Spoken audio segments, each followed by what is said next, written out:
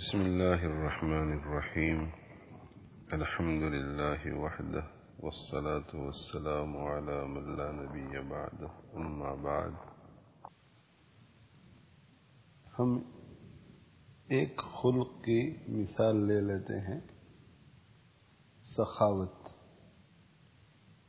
یہ اچھا خلق ہے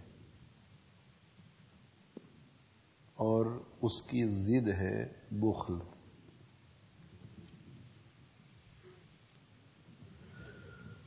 دل میں اگر سخاوت ہے تو ہی انسان پریکٹیکلی سخاوت کر سکتا ہے۔ دل میں بخل ہے تو یہ ممکن نہیں کہ ایسا شخص فیاضی کر سکے۔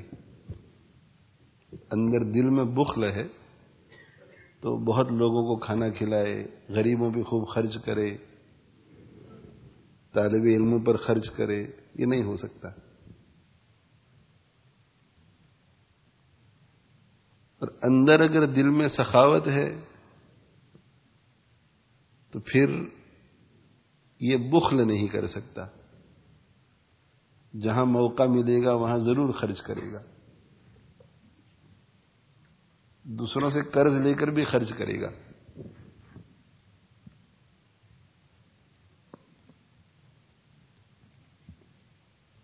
تو دل میں اصل میں کیا ہے وہ دیکھنا پڑتا ہے۔ یہ جو آپس میں ایک دوسرے کے ساتھ ملتے ہیں اور اس میں ہم پولائٹنس کا پورا لحاظ رکھتے ہیں، کچھ آداب کا، کچھ ایٹیکیٹس کا، یہ جن اخلاق کی ہم بات کر رہے ہیں وہ یہ اخلاق نہیں ہے۔ ان کا اسلامی ٹرمینالوجی میں الشیم الحسنہ نام ہے۔ الشیم الحسنہ، لوگوں کے سامنے ادب سے بیٹھنا، دو زانو ہو کر بیٹھنا، بولتے ہوئے ذرا مٹھاس کے ساتھ بولنا، مسکراتے ہوئے بولنا، یہ اچھی اچھی عادتیں۔ اور ہر جگہ پر یہ عادتیں الگ الگ ہوتی ہیں، لیکن یہ الشیم الحسنہ جو ہے یہ بھی انسان کی زندگی میں اس وقت آئیں گی جب اس کے دل میں اخلاقی حسنہ ہوں گے۔ تو اخلاق جو ہے، اخلاق اس کا تعلق دل سے ہے۔ اب اچھے اخلاق ہیں، برے اخلاق ہیں، وہ دل میں ہوتے ہیں۔ اور اگر دل میں اچھے اخلاق ہیں تو اس کی زندگی میں اعمال اچھے نظر آئیں گے، یعنی ان اخلاق کا اثر ظاہر ہوگا۔ اور دل میں برے اخلاق ہے تو اثر ظاہر ہوگا اس کا بھی۔ تو بخل جو ہے یہ برے اخلاق میں سے ہے۔ برے اخلاق کو رذائل کہتے ہیں، تو یہ رذیلہ ہے۔ تو بخل جو ہے وہ رذیلہ ہے، سٹنجنس، مائزرلینس، یہ رذیلہ ہے، اخلاق رذیلہ، یعنی یہ برے اخلاق ہے، ڈیبیسنگ کوالٹیز، اخلاق رذیلہ، ڈیبیسنگ کوالٹیز، ایول ٹریٹس، اخلاق رذیلہ۔ اور اس کے مقابلے میں ہے اخلاق حمیدہ، پریز وردی کوالٹیز، اخلاق حسنہ، گڈ کوالٹیز، پریز وردی ٹریٹس، گڈ ٹریٹس۔ تو بخل جو ہے یہ رذیلہ ہے، اور دوسری طرف سخاوت جو ہے یہ اخلاق حسنہ میں سے ہے۔ دل میں اگر سخاوت ہوگی تو ہی ظاہر میں سخاوت کر سکے گا، نہیں تو نہیں کر سکتا۔ دل میں اگر بخل ہے تو سخاوت نہیں کر سکتا۔ اب سوال یہ ہے کہ اگر یہی بات ہے تو ہم بہت بے دین لوگوں کو دیکھتے ہیں جن کے دلوں میں ایمان بھی نہیں ہے، کہ بہت سخاوت کرتے ہیں، تو ان کے دلوں میں یہ اخلاق حمیدہ میں سے سخاوت کا خلق ہوگا تبھی تو وہ خرچ کر رہے ہیں. یہ لوگوں کے ذہنوں میں ایک سوال پیدا ہوتا ہے کہ پھر یہ کیسے ہے کہ جس دل میں شرک ہے، جس دل میں کفر ہے، جس دل میں نفاق ہے، گندگیوں سے بھرا ہوا دل، اس کے اندر اگر یہ اچھا خلق نہیں ہے تو اخباروں میں آتا ہے کہ فلاں نے اتنے ملین پاؤنڈ جو ہے وہ غریبوں کے لیے فارغ کر دیے.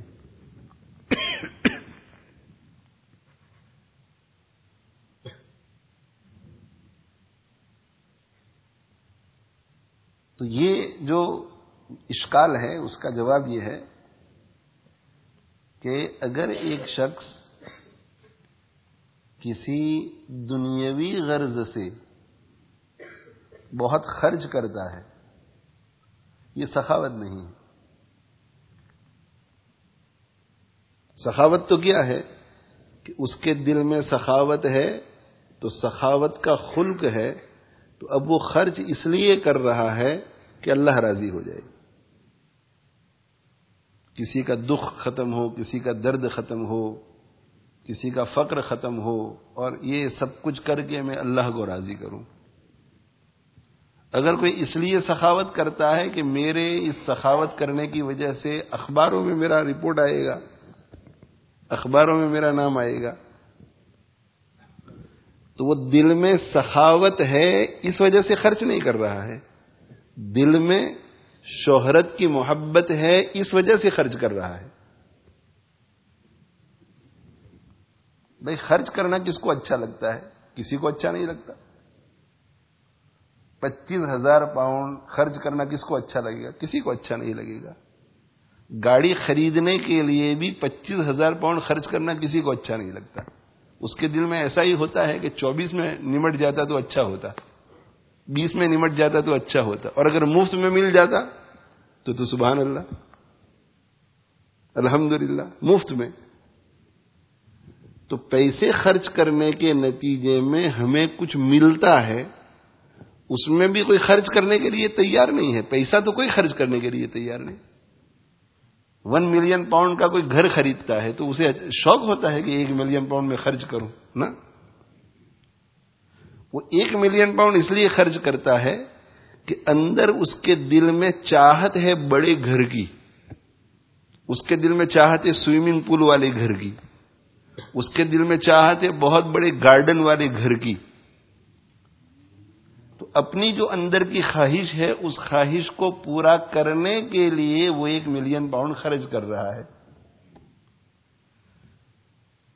تو جس طرح اس شخص کو سوئمنگ پول کا شوق ہے، بہت بڑے گارڈن کا شوق ہے، بہت بڑے مینشن کا شوق ہے، اور اس کے لیے 1 ملین پاؤنڈ خرچ کرتا ہے، تو دنیا میں کچھ لوگ ایسے بھی ہوتے ہیں کہ جن کو نام کا صرف شوق ہوتا ہے. تو جیسے یہ شخص گھر کے لیے 1 ملین خرچ کر سکتا ہے اپنے شوق کو پورا کرنے کے لیے، اسی طرح وہ دوسرا آدمی 1 ملین پاؤنڈ نام کے شوق میں بھی خرچ کر سکتا ہے. تو یہ گھر خریدنے کے لیے خرچ کر رہا ہے، وہ نام خریدنے کے لیے یہ نام خرید رہا ہے، یہ گھر خرید رہا ہے. تو نظر تو آ رہا ہے کہ اوہ 1 ملین پاؤنڈ اس نے خرچ کیے، اور 1 ملین پاؤنڈ خرچ کیے اس کا مطلب ہے کہ اندر سخاوت ہے. نہیں، سخاوت تو یہ ہے کہ اندر سخاوت کا اخلاق ہے، یہ اسے مجبور کرے گا دوسروں پر خرچ کرنے کے لیے، صرف اللہ کو راضی کرنے کے لیے.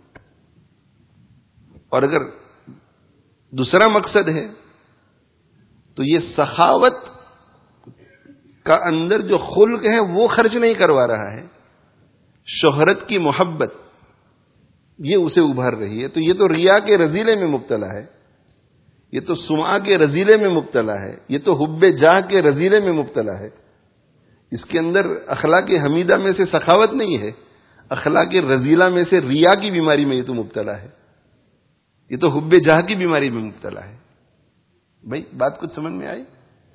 اس لیے یہ دل، جیسے بہت سے لوگ شادیوں میں خرچ کرتے ہیں تو سخاوت کی وجہ سے نہیں، وہ ان کے دل کو جا کر کے پوچھو کہ کتنی تکلیف ہو رہی ہے. بھئی دنیا میں کون ہوگا جسے خرچ کرنے کا شوق ہوگا؟ کسی کو دنیا میں خرچ کرنے کا شوق نہیں ہوتا.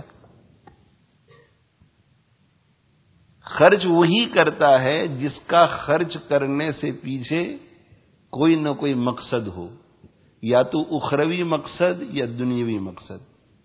اگر اخروی مقصد ہے تو یہ سخاوت ہے، اور اگر دنیوی مقصد ہے تو یہ حب جاہ ہے۔ تو خرچ کرتے ہیں شادیوں میں۔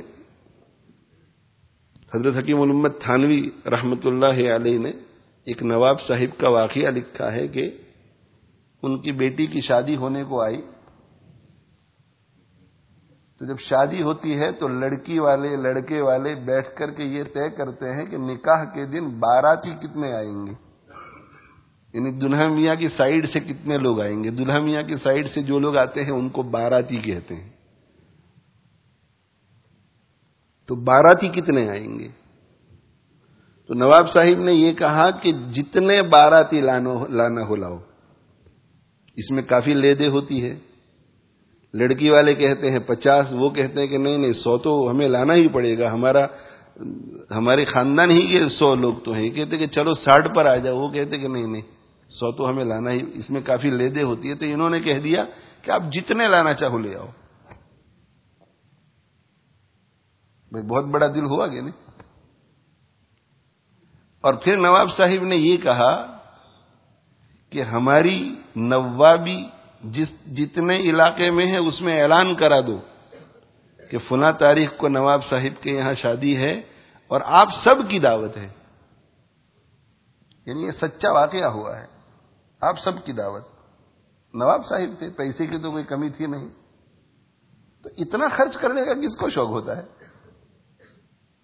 اب یا تو نواب صاحب خرچ کر رہے تھے آخرت کے لیے کہ چلو بھائی لڑکی کی شادی ہے، اس بہانے میری رعیت میں، میری ریاست میں جتنے غریب لوگ ہوں گے وہ بھی کھا لیں گے، ایک وقت غریبوں کو کھانے کو تو ملے گا، تو اس بہانے بیچارے کھا لیں گے، چلو اللہ خوش ہوگا۔ یا تو یہ ہوگی، یا یہ ہوگا کہ میری واہ واہ ہو کہ نواب صاحب نے ایسی شادی کی کہ ایسی شادی تو کسی نے نہیں کی۔ عام متن یہ جو بڑی بڑی شادیاں رچائی جاتی ہیں اس میں مقصود جاہ کی طلب ہوتی ہے کہ لوگوں میں واہ واہ ہو، اسی لیے مینیو ہال ہر چیز ایسی ہو کہ کوئی ناراض ہو کر کے نہ اٹھے، کوئی تنقید کر کے نہ اٹھے، ہر شخص تعریف کرے کہ سویٹ ڈش، کیا سویٹ ڈش تھی، اور کیا فلاں چیز تھی، اور کیا فلاں چیز تھی، اور کیا فلاں چیز تھی، لوگ تعریف کر کے اٹھے۔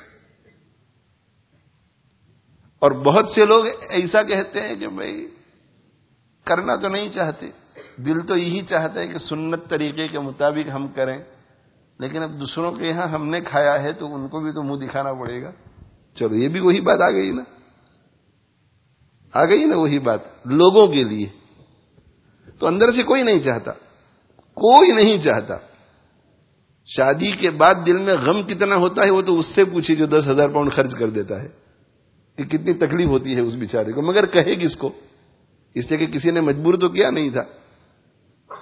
اب یہی 10,000 پاؤنڈ کسی کار خیر میں اگر خرچ کرتا، یا میں تو یہ مشورہ دیتا ہوں کہ اپنے بیٹے کو دے دو، اپنی بیٹی کو دے دو، اس لیے کہ آج کل دنیا میں ہر شخص ہینڈ ٹو ماؤتھ ہے، خرچے اتنے ہیں، ان کو دے دو کہ بھائی یہ تمہاری لائف سٹارٹ کرنے کے لیے تمہارے لیے۔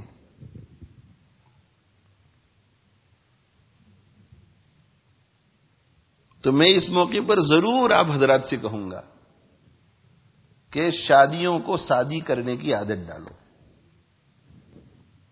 شادیوں کو سادہ کرو، جتنا کم ہو اتنا اچھا ہے، جتنا کم ہو اتنا اچھا ہے۔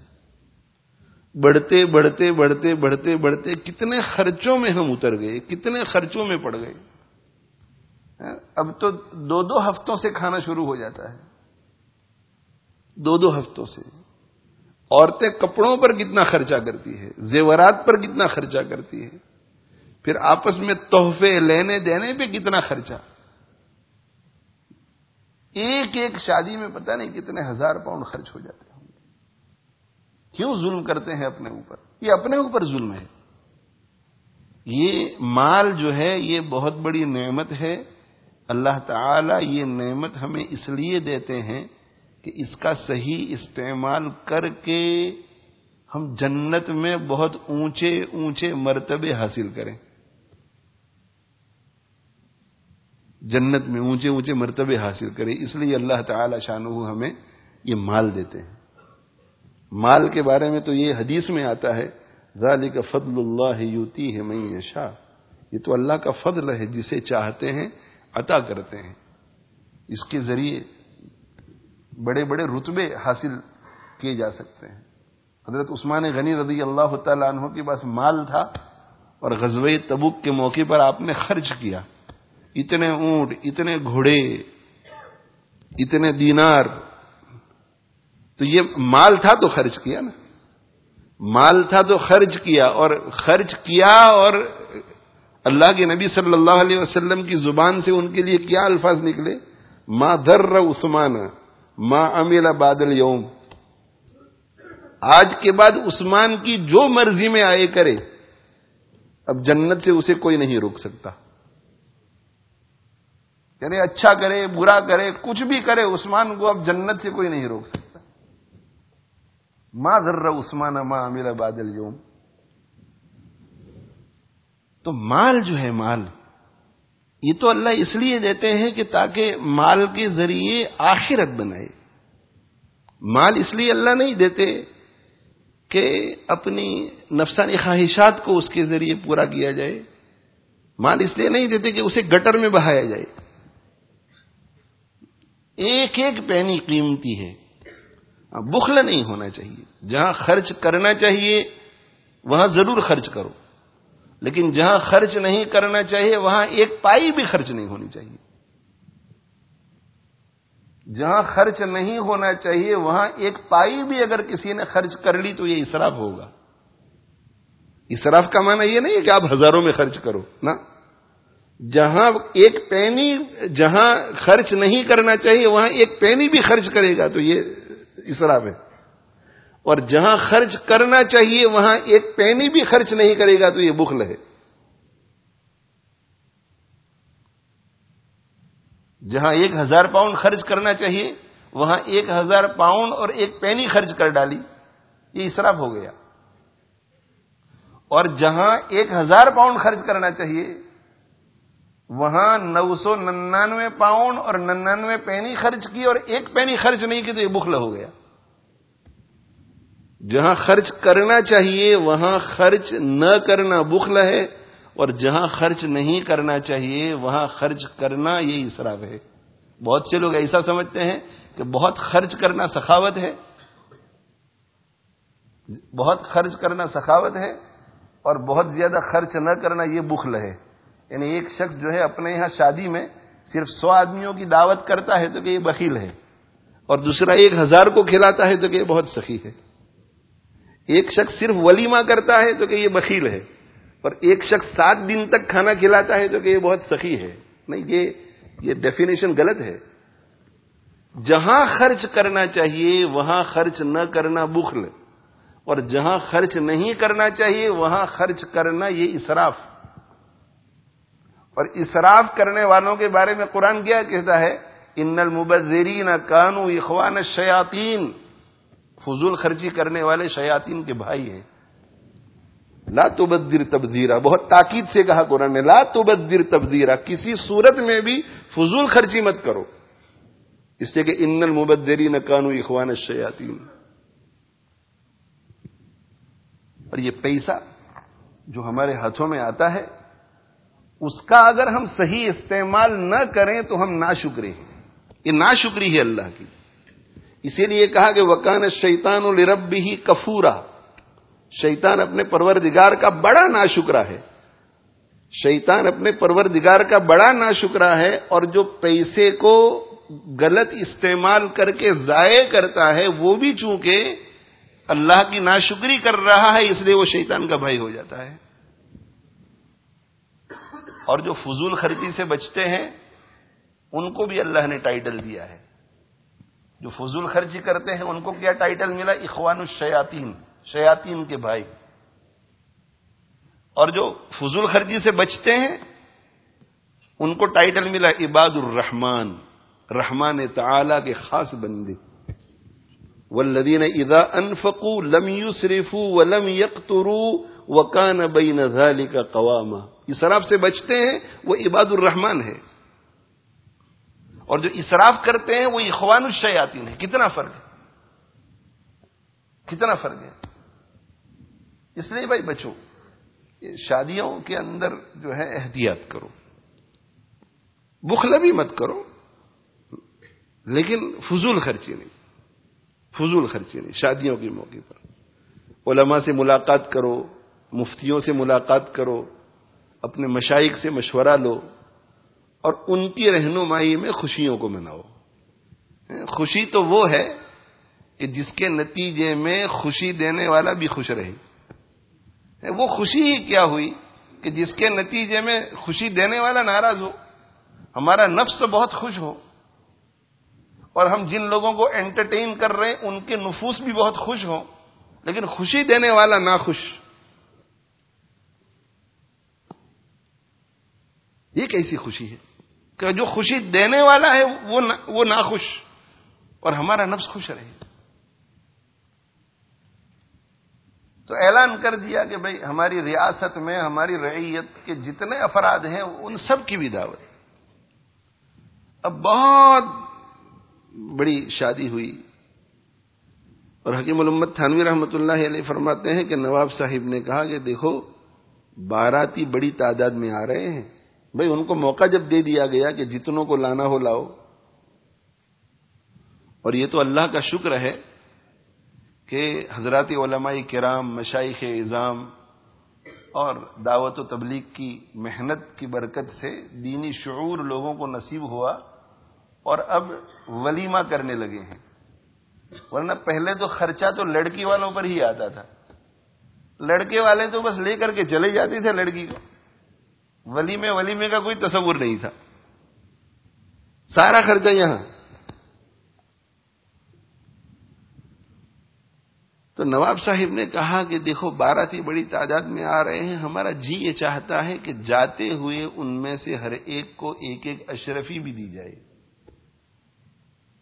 اس زمانے میں ایک ایک اشرفی بہت بڑی کرنسی سمجھی جاتی تھی. جیسے ہمارے زمانے میں آپ یہ کہیں گے کہ جتنے باراتی آ رہے ہیں ان میں سے ہر ایک کو 50 پاؤنڈ کی نوٹ بھی دی جائے. اب کئی ہزار آ رہے ہیں اور سب کو ایک ایک اشرفی، 50 پاؤنڈ سے بھی بڑھ کر ہوگی ایک اشرفی. اور انتظام جو ہوا، عمدہ سے عمدہ کھانا، ہر قسم کا کھانا، شاہی رویل انتظام تھا. سب نے خوب کھایا پیا، اور اخیر میں جاتے ہوئے سب کو ایک ایک اشرفی دی گئی. اب نظر کیا آ رہا ہے؟ نظر یہی آ رہا ہے کہ سخاوت ہے. اگر ہم یہ کہیں کہ نہیں نواب صاحب سخی نہیں ہے، تو آپ کہیں گے کہ اس تقریر سے جو ابھی چل رہی ہے یہی معلوم ہوتا ہے کہ باہر سخاوت اسی وقت نظر آئے گی جب دل میں ہوگی. اگر دل میں نہیں ہے تو آدمی سخاوت نہیں کر سکتا. تو بے شک دل میں اگر سخاوت نہیں ہے تو سخاوت نہیں کر سکتا. تو یا تو ہم یہ کہیں کہ نواب صاحب کے دل میں سخاوت تھی اور نواب صاحب نے سخاوت کی، لیکن سخاوت غلط کاموں میں تو نہیں ہو سکتی نا، اس لیے سخاوت تو تھی نہیں. پھر یہ کیا تھی؟ اگر سخاوت نہیں تو اور کیا؟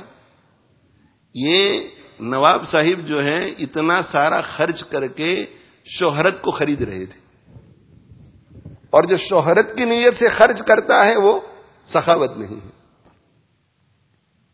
چنانچہ جب باراتیوں کو روانہ کیا تو پرانا زمانہ، چھوٹے چھوٹے روڈ ہوتے تھے، اور گاؤں سے یا شہر سے نکلنے کے لیے مشکل سے اس رخ میں ایک روڈ، اس رخ میں ایک روڈ، کوئی 4-5 روڈ نہیں ہوتے تھے کہ پتہ نہ چلے کہ لوگ کہاں سے جا رہے ہیں. اور پھر گھوڑا گاڑی، بیل گاڑی.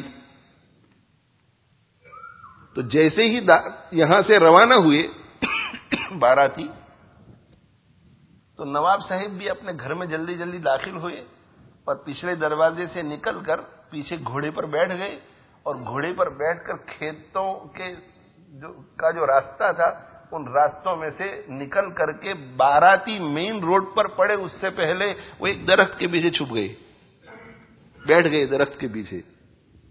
کیوں چھپ گئے؟ وہ قیمت وصول کرنے کے لیے جس کے لیے اتنا سارا خرچ کیا تھا. کیا چاہتے تھے؟ کہ لوگ میری تعریف کریں، وہ میں سنوں تاکہ میرا دل خوش ہو. نواب ایک ریاست کا. اب آپ کو عجیب لگ رہا ہے، مجھے بھی عجیب لگ رہا ہے، لیکن ہم بھی ایسی بہت ساری روحانی بیماریوں میں مبتلا ہیں جن کے نتیجے میں ہم بھی ایسی نادانیاں کرتے ہیں. لوگوں کو ہمیں دیکھ کر تعجب ہوتا ہے لیکن ہمیں تعجب نہیں ہوتا. بیٹھ گئے درخت کے پیچھے بشیز میں، اور وہ بیل گاڑی گھوڑا گاڑی تو لوگ بات کرتے کرتے جاتے ہیں تو سنائی بھی دیتا ہے. ایک گاڑی گزری، دوسری گاڑی گزری، تیسری گزری، گاڑیاں گزرتی چلی جا رہی ہے، اور کوئی ایران کی بات کر رہا ہے، کوئی توران کی بات کر رہا ہے، کوئی ہند کی بات کر رہا ہے، کوئی سندھ کی بات کر رہا ہے، کوئی عرب کی، کوئی عجم کی. نواب صاحب کا تو نام تک نہیں. بہت تکلیف ہوئی کہ جس چیز کو حاصل کرنے کے لیے پیسہ خرچ کیا تھا وہ تو حاصل ہی نہیں ہے. بہت دکھ ہوا، اور ہو سکتا ہے کہ ہارٹ فیل ہو جاتا اس صدمے میں. بھائی لاکھوں خرچ ہو گئے اور وہ واہ واہ نہیں ملی. وہ تو سوچ رہے تھے کہ ہر گاڑی کے اندر لوگ ہماری تعریف کر رہے ہوں گے، لیکن کچھ نہیں. بالآخر صدمے سے نڈال ہو جانے والے تھے کہ کچھ ایسا سنائی دیا، نواب نواب، تو ایسا لگا کہ ہاں کوئی تو بات کر رہا ہے. تو کان لگائے کہ کیا بات ہو رہی ہے میری. تو ایک صاحب نے تعریف کی کہ یار نواب صاحب نے بھی کمال کر دیا، کمال کر دیا. اتنی بڑی شادی، اور ایسا تو کبھی نہیں سنا کہ باراتیوں کو یہ کہا جائے کہ آپ جتنے باراتیوں کو لانا چاہو لاؤ لاؤ، اور ہم نے بھی کوئی کسر نہیں چھوڑی. سینکڑوں باراتیوں کو لے کر ہم پہنچ گئے، اور پیشانی پہ بل نہیں، بہت خدمت کی، اچھا اچھا کھلایا، اور پھر اخیر میں ایک ایک اشرفی بھی دی. کمال کر دیا. بہت خوشی ہوئی نواب صاحب کو کہ چلو بھائی کچھ تو ملا. مگر پھر صدمہ ہوا، اس لیے کہ یہ بات سن کر دوسرے نے اس کے اوپر تبصرہ آ گیا. بات کر رہی تھی دونوں، اور دوسرے نے کہا کہ سسرے نے ایک ایک اشرفی دے کر کیا کمال کیا. گالی دے کر سسرے نے ایک ایک اشرفی دے کر کیا کمال کیا. اتنا بڑا خزانہ اللہ نے اس کو دیا ہے، اگر دو دو اشرفی دیتا تو اس کے خزانے میں کوئی کمی آ جاتی. وہ جو تعریف کی ایک شخص نے، اس کے جواب میں دوسرے نے یہ کہا. اتنا خرچ، اس کے باوجود بھی دیکھو کہ سسرے نے ایک ایک اشرفی دی تو کیا کمال کیا. اللہ نے اتنا دیا ہے کہ اگر دو دو اشرفی دیتا تو کوئی کمی آ جاتی اس کے خزانے میں. ہم غریبوں میں اگر نچھاور کر دیتا ایک ایک اور اشرفی. اسی لیے حضرت مولانا قاسم نانوتوی رحمت اللہ علیہ ایک دوسرے نواب صاحب کے یہاں ملاقات کے لیے گئے، ان کی بیٹی کی شادی کے بعد. تو جو نیک لوگ ہوتے ہیں وہ ایسی شادیوں میں شرکت نہیں کرتے جن شادیوں میں اللہ تعالی شانہ کی نافرمانی ہوتی ہے، اور کرنی بھی نہیں چاہیے، کرنی بھی نہیں چاہیے. میں تو ہمیشہ کہا کرتا ہوں کہ وہ طبقہ جسے دیندار کہا جاتا ہے، اور اس کی تشریح آپ خود ہی کر لیجئے، میں اس کی نشاندہی کرنا نہیں چاہتا. وہ طبقہ جو دیندار کہا جاتا ہے، اگر وہ اس وقت فیصلہ کر لے کہ ہم ہر اس شادی سے بائیکاٹ کریں گے جس میں اللہ کی نافرمانی کھلم کھلی ہو رہی ہوگی، تو لوگ مجبور ہو جائیں گے. بھئی 4 چچوں میں سے 2 چچے نہیں آئیں گے، 4 خالاؤں میں سے 2 خالائیں نہیں آئیں گی، 5 بھائیوں میں سے 2 بھائی نہیں آئیں گے. مجبور ہو جائیں گے. وہ سب کے لیے اکوموڈیٹ کرتے ہیں، سب کو اکوموڈیٹ کرتے ہیں. کہ فلاں ہمارے غیر مسلم دوست آ رہے ہیں، وہ گوشت نہیں کھاتے تو ان کے لیے ویجیٹیرین مینیو ہوگا. کتنے ہیں وہ کہ 20 ہیں، 20 کے لیے ویجیٹیرین مینیو. اور ہو سکتا ہے کہ گوشت کھانے والوں کے ساتھ بیٹھ کر ان کو تکلیف ہو تو ان کے لیے الگ خیمہ بنایا جائے، الگ روم، الگ جگہ، ان کو تکلیف نہ ہو. غیر مسلموں کا الگ مینیو، مسلموں کا الگ مینیو، تو کہ غیر مسلم اور مسلم ہاف ہاف ہے، 200 ایسا کرو سنیچر کو غیر مسلموں کو بلا لو اور اتوار کو مسلموں کو بلا لو. کتنے بڑے انتظامات کرتے ہیں. تو ہر شخص کی دنیاوی ضرورت کو سامنے رکھ کر اس کو اکوموڈیٹ کیا جاتا ہے. اگر اکوموڈیٹ کسی کو نہیں کیا جاتا تو دیندار کو اس کی دینی ضرورت مد نظر رکھتے ہوئے کوئی اکوموڈیٹ کرنے کے لیے تیار نہیں ہے. آپ اگر نہیں آ سکتے تو کوئی حرج نہیں، لیکن پردے کا انتظام ہمارے یہاں نہیں ہوگا. سنا آپ نے کہیں کہ بھئی یہ ہال ہے جہاں مکس گیدرنگ ہوگی، لیکن جو برقع والی عورتیں ہیں ان کے لیے یہ الگ ہوگا، جو مرد حضرات ان کے لیے الگ ہوگا. نہیں، ان کو اکوموڈیٹ نہیں کر سکتے. یعنی دینداروں کا اتنا ویلیو نہیں کہ فلاں مولانا صاحب آ رہے ہیں، اگر ہم جائز طریقے سے کر لیں گے تو ان کی شرکت ہو جائے گی. امام بخاری رحمت اللہ علیہ نے بخاری شریف میں کتاب النکاح میں ایک باب یہ باندھا ہے کہ اگر کوئی شخص روزے دار ہے اور اسے پتا ہے کہ میرے روزہ رکھنے سے جس نے مجھے اپنے یہاں شادی میں بلایا ہے وہ ناراض نہیں ہوگا، اس لیے وہ روزہ بھی رکھتا ہے. بات کر لیتے کہ میں تو آپ کو پتا ہے کہ ہر سوموار کو روزہ رکھتا ہوں، تو روزے سے ہوں گا، اگر آپ کو تکلیف نہ ہو تو مجھے روزہ رکھ لینے دو نا، پھر تمہارے یہاں سے میں ٹفن میں گھر لے جاؤں گا اور اسی سے انشاءاللہ افطاری کر لوں گا. وہ کہ کوئی حرج نہیں، آپ روزہ رکھ لینا، کوئی بات نہیں. تو روزے دار کسی کے یہاں دعوت کے موقع پر جا سکتا ہے یا نہیں؟ یہ باب باندھا ہے امام بخاری رحمۃ اللہ علیہ. تو کہ جا سکتا ہے، بھائی اس کی دعوت ہے، کھانا نہیں کھائے گا کوئی حرج نہیں، جا سکتا ہے. تو پھر اس پر سوال یہ پیدا ہوتا ہے کہ بھئی جا کر کرے گا کیوں؟ کیا جا کر کیا کرے گا؟ کیوں جائے گا؟ جب دعوت کھانے کے لیے بلایا گیا اور اس نے روزہ رکھا ہے تو جا کر کرے گا کیا؟ تو شارحین نے اور علماء نے اس کا جواب یہ دیا ہے کہ اس لیے جائے گا کہ وہ تو اس کھانے سے فائدہ نہیں اٹھا سکے گا، لیکن اگر وہ نیک ہے تو اس کی برکت سے جس کے گھر میں شادی ہے وہ تو فائدہ اٹھا سکے. وہ تو کھانا نہیں کھا سکے گا، لیکن روزہ رکھنے کی وجہ سے اگر وہ نہیں جائے گا تو وہ نیک آدمی ہے، تقوی والا ہے، پرہیزگار ہے، اس کے وہاں جانے کی وجہ سے وہاں مجمع میں برکت پھیلنے والی تھی.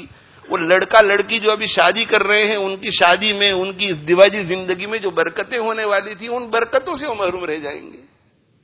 دوسری وجہ یہ لکھی ہے کہ نیک آدمی اگر ایسے مجمع میں آئے گا تو دو بھلی باتیں کہے گا، ان دو بھلی باتوں سے مجمع کو فائدہ ہوگا. تیسری بات یہ ہے کہ ایسا نیک شخص اگر مجمع میں آئے گا تو وہ چونکہ بصیرت رکھتا ہے، باطنی بصیرت، تو ہو سکتا ہے کہ شادی سے تعلق رکھنے والی کوئی بات اس کے سامنے آئے تو وہ مشورہ دے گا، تو اس کے مشورے سے آپ کو فائدہ ہوگا. اور چوتھی بات یہ کہی کہ ایسی شخصیت کے وجود کی وجہ سے حاضرین میں سے کسی کو اللہ کی نافرمانی کرنے کی جرت نہیں ہوگی، تو پورا کا پورا مجمع اللہ کی نافرمانی سے بچ جائے گا. تو جن کے اتنے سارے فوائد ہیں انہی کے لیے ہم دروازے بند کر دیتے ہیں. نہیں، ہم ان کے لیے دروازے نہیں بند کرتے، ہم اپنے لیے خیر و برکت کے دروازے بند کر رہے ہیں. ایسے لوگوں کو روک کر ہم اپنے لیے خیر و برکت کے دروازے بند کر دیتے ہیں. اور نیت گناہ کرنے کی ہماری ایسی پکی ہوتی ہے کہ اب تو ماشاءاللہ رواج ہی ایسا ہو گیا ہے کہ راضی رہے رحمان بھی، خوش رہے شیطان بھی، کہ سنیچر اتوار کو تو فنکشن ہے، اس میں تو ہمیں دل کھول کر اللہ کی نافرمانی کرنی ہے. اب علماء کرام کا کیا کریں؟ ان سے بھی تو ہمارے تعلقات ہیں. ان کو اگر دعوت نہ دے تو کہ ان کو بدھ اور جمعرات کو بلا کر کھلا دو. بدھ اور جمعرات کو ان کو کھلا دو تاکہ یہ بلا رہے ہی نہیں، یہ مصیبت رہے ہی نہیں. تو بھائی شادی تو تمہارے یہاں سنیچر کو ہے اور ولیمے کو اور اتوار کو ولیمہ ہے، تو یہ وینسڈے اور تھرسڈے کو کون سا ولیمہ آپ علماء کو کھلا رہے ہیں؟ ولیمہ سنڈے کو ہے. پوری دنیا کو آپ نے سنڈے ولیمے کے لیے بلایا ہے، اور علماء کو وینسڈے اور تھرسڈے بلا کر شادی سے پہلے کون سا ولیمہ کھلا رہے ہیں آپ؟ یہ ولیمہ نہیں کھلا رہے ہیں، آپ علماء کو دھوکہ دے رہے ہیں. اور آپ اللہ کی نافرمانی کرنے کے لیے اپنی حفاظت کا سامان تیار کر رہے ہیں کہ ان میں سے کوئی وہاں نہیں ہونا چاہیے. حالانکہ ہونا یہ چاہیے تھا کہ علماء کو اسی دن بلانا چاہیے تاکہ ان کی برکت سے وہاں اللہ کی نافرمانی نہ ہوتی. تو میں یہ عرض کر رہا ہوں کہ جہاں کہیں اللہ کی نافرمانی ہوتی ہو وہاں اگر ہم جانا بند کر دیں، دیندار طبقہ، اول تو یہ کہ جو دینی ذہن رکھنے والے لوگ ہیں ان کے یہاں بھی شادی آ گئی، کسی نہ کسی بہانے سے اللہ کی نافرمانی پر تل جاتے ہیں. کسی نہ کسی بہانے سے، کہ بیوی نہیں مانتی، بچی نہیں مانتی، کچھ نہیں، جاہ کہ ہماری ناک کٹ جائے گی، لوگ کیا کہیں گے. اور کچھ لوگ تانے بھی دیتے ہیں، ان تانوں سے گھبرا جاتے ہیں. کسی کی پرواہ نہ کرو. توحید تو یہ ہے کہ خدا حشر میں کہہ دے یہ بندہ دو عالم سے خفا میرے لیے ہے، ہمیں کسی کی کیا پرواہ. تیری جدا پسند، میری جدا پسند، تجھے خودی پسند، مجھے خدا پسند، اللہ راضی رہے بس. سب ناراض ہو جائے کوئی فکر نہیں، اللہ راضی رہنا چاہیے. تو شادیوں کے سلسلے میں جو دیندار طبقہ ہے، جو دین سے تعلق رکھتا ہے، آپ کو تو مثال بننا چاہیے. اور جو بے دین طبقہ ہے وہ کہتا ہے، خود میں نے سنا بے دین طبقے کو یہ کہتے ہوئے کہ فلاں کے یہاں شادی ہوئی اور انہوں نے ایسا کیا، تو اور آپ ہمیں کہہ رہے ہیں. اور اس میں اچھے دینی طبقے کے لوگ آ جاتے ہیں، خانقاہوں سے تعلق رکھنے والے بھی، علم سے تعلق رکھنے والے بھی، اور دعوت و تبلیغ سے تعلق رکھنے والے بھی. ان کے یہاں ایسا ہوا نا. یعنی ہم سبب بن رہے ہیں، دوسروں کے لیے حجت بن رہے ہیں، وہ ہمیں دلیل بناتے ہیں. کیوں ہم ایسا موقع دیں؟ کیوں ہم موقع دیں ایسا؟ دیندار طبقہ ایسا دوسروں کو کیوں موقع دے؟ اور یہاں میرے بھائیوں، پہلے تو میں یہ کہا کرتا تھا کہ اپنے پاس بہت پیسے ہیں تو بچوں کی مدد کرو، بچوں کی نہیں تو غریب ملکوں میں پیسے بھیجو. میں آپ کو اپنے تجربے سے کہتا ہوں، اس لیے کہ ہمارے پاس ہر قسم کے لوگ بیچارے آتے ہیں دعائیں کرانے کے لیے، جس نیت سے بھی آتے ہوں بیچارے حسن ظن رکھ کر. اس ملک میں ایسے گھر ہیں، اس ملک میں کہ جن کو رزق کی تنگی ہے، اس ملک میں روزی کی تنگی والے لوگ ہیں. ایک شخص ہے یہاں، امیگریشن کا مسئلہ اس کا اٹک گیا، نہ بینیفٹ ملتی ہے نہ کام کر سکتا ہے، کہاں سے کھائے گا؟ تو ایسے لوگ جو اس ملک میں کسی کے پاس بھیک نہیں مانگ سکتے، اس سے کہ اگر کسی کے پاس مانگنے کے لیے جائیں تو لوگ کہیں گے کہ اس ملک میں تو ہر شخص کو بینیفٹ ملتی ہے، یہ دھوکے باز ہوگا. تو نہ کسی سے مانگ سکتا ہے، نہ کسی کے سامنے اپنا شکوہ بیان کر سکتا ہے. وہ رو کے پتہ نہیں اللہ ہی کو بیچارہ منانے کی کوشش کرتا ہے. ان کی موجودگی میں ہم ایسی عیاشیاں کرتے ہیں، ان کا دل کتنا پھٹتا ہوگا اور کتنا روتا ہوگا.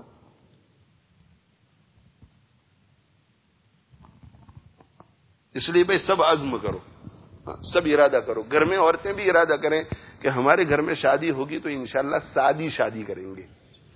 سادی شادی. یہ مزاج ہے کس کا؟ نبوت کا مزاج ہے. یہ مزاج ہے کس کا؟ صحابیت کا. یہ مزاج ہے کس کا؟ ولایت کا. یہ ولایت کا، صحابیت کا اور نبوت کا مزاج ہے کہ شادی ہو. اور اس پر سینکڑوں واقعات بیان کیے جا سکتے ہیں.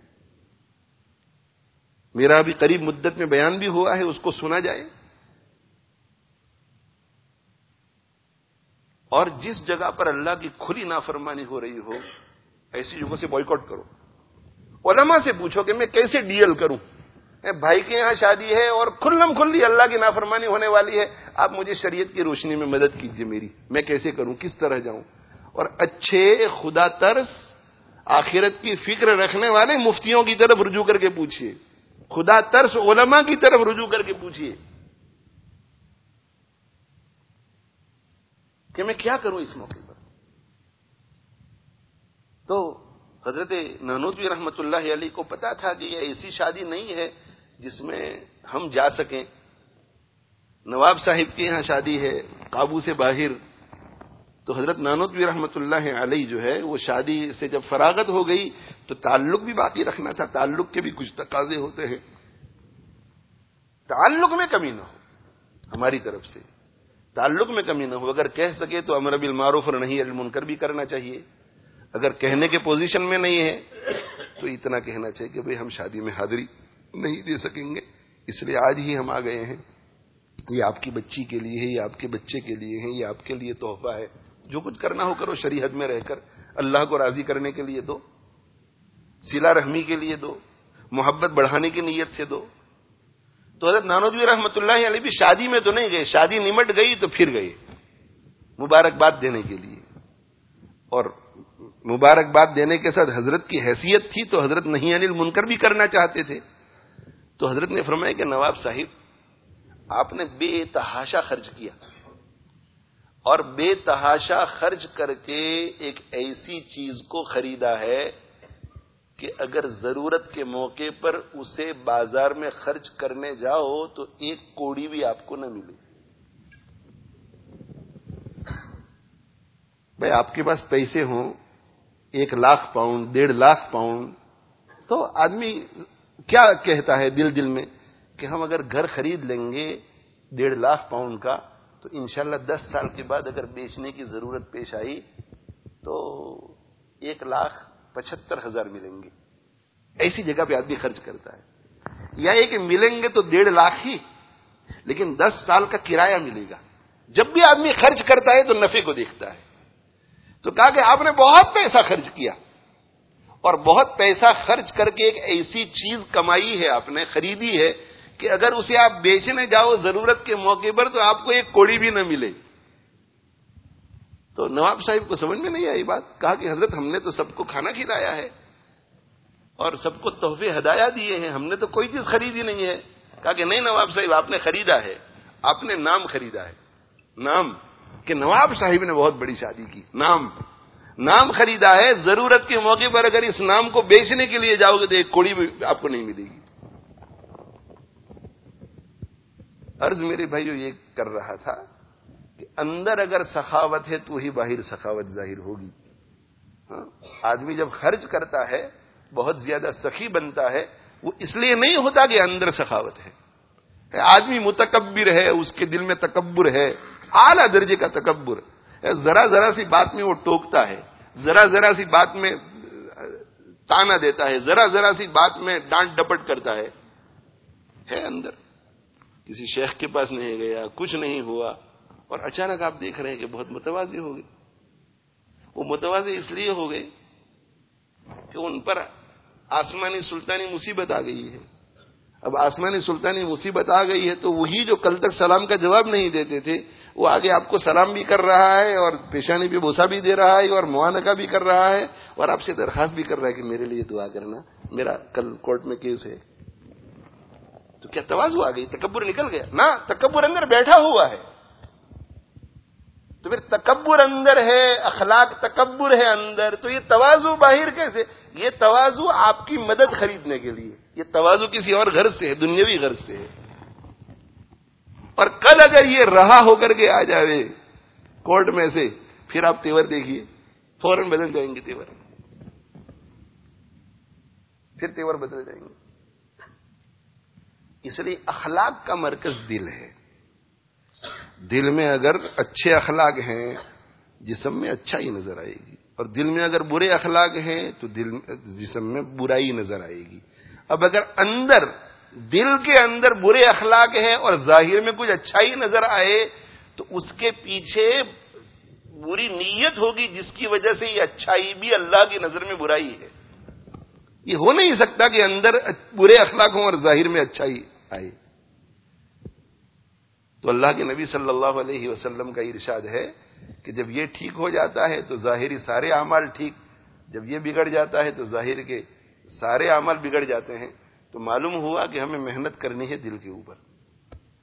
بعض لوگ ہوتے ہیں بہت پولائٹلی ملتے ہیں، بہت اخلاق سے ملتے ہیں، اور ان کے ایک ہی مطمع نظر ہوتا ہے کہ سب کی نظر میں میری تعریف ہو کہ بہت اخلاق والے ہیں، بہت اخلاق والے ہیں، حالانکہ اگر ان کے دلوں میں اخلاق کا ایک چھینٹا بھی نہیں ہوتا، صرف لوگوں کو متاثر کرنے کے لیے، لوگوں کو اپنی طرف راغب کرنے کے لیے کرتے ہیں ایسا، کرتے ہیں ایسا، بہت تواضع سے پیش آتے ہیں، بہت ہمبلنس کے ساتھ پیش آتے ہیں، اور گھر میں جا کر ان کی بیویوں سے پوچھو کہ کیسے ہٹلر اور مسولینی بن کر کے گھر میں داخل ہوتے ہیں، ان کے بچوں کو پوچھو کہ گھر میں ان کی کتنی تواضع ہے، پوری مخلوق کے ساتھ تواضع سے، اس لیے کہ ان کو متاثر کرنا ہے، ان کو قائل کرنا ہے، ان کو معتقد بنانا ہے اپنا، کہ ماشاءاللہ بہت بہت پہنچے ہوئے ہیں، یہ تو بہت اخلاق والے، کتنی تواضع. تو بھائی اخلاق جو ہے وہ اس کا مرکز دل ہے، دل میں اخلاق پیدا کرو، دل میں اچھائی پیدا کرو. ہاں، ایک بات اخیر میں کہہ دوں، اس لیے کہ کسی کو غلط فہمی نہ ہو جائے، کہ دل میں مجھے مفتی صاحب سے نفرت ہے. مفتی صاحب میرے گھر پر آئے، السلام علیکم. وعلیکم السلام. ماشاء اللہ آپ آئے، آپ ہی کو یاد کر رہا تھا ابھی، بہت اچھا ہوا آپ آئیے، تشریف لائیے. اور دل اندر یہ کہہ رہا ہے کہ یہ کیوں مفتی میرے گھر آ گیا، یہ میرے گھر کیوں آیا، یہ تو راستے میں بھی مجھے ملتا ہے تو مجھے تکلیف ہوتی ہے، کیوں آ گیا گھر پر. لیکن مولانا بیٹھے ہوئے ہیں، مفتی صاحب بیٹھے ہوئے ہیں، طالب علم بیٹھے ہوئے ہیں، تو دل میں خیال آتا ہے کہ اگر میں بد اخلاقی سے پیش آؤں گا، منہ چڑھا کے ملوں گا، تو اپنی جو بزرگی ہے اس کا کیا، لوگ معتقد ہیں اس کا کیا. آئیے آئیے مفتی بھائی، جلدی جلدی مفتی صاحب کے لیے چائے لاؤ، ناشتے کے لیے لاؤ، بہت دنوں کے بعد آئے ہیں. سب کچھ اوپر اوپر سے کر رہے ہیں، سب کو نظر آ رہا ہے کہ بہت احترام، بہت اکرام، بہت تواضع سے بالکل بچھے جا رہے ہیں، پر اندر نفرت ہے. دکھا رہے ہیں محبت، اندر نفرت ہے. اخلاق ہے یہ؟ بولو.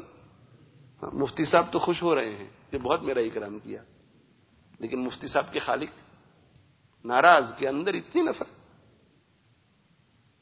اندر اتنی نفرت. یہ ریا ہے، ریا، یہ ریا کی گندگی ہے. ہاں، ایک دوسری چیز ہے جو اللہ کے یہاں قابل قدر ہے، وہ یہ کہ مجھے بہت نفرت ہے، پر نفرت کے باوجود جب مفتی صاحب آئے تو میں نے اللہ سے اپنا تعلق جوڑ کر دل ہی دل میں کہا کہ مفتی صاحب سے نفرت بری چیز ہے، بری چیز ہے، ان سے نفرت نہیں کرنی چاہیے، لیکن ہے نفرت. لیکن اللہ کی خاطر میں کڑوا گھونٹ پی جاتا ہوں، اس لیے کہ اللہ کا حکم یہی ہے کہ جب کوئی مہمان تمہارے یہاں آئے تو بشاشت کے ساتھ اسے ملا جائے، اس کا اکرام کیا جائے.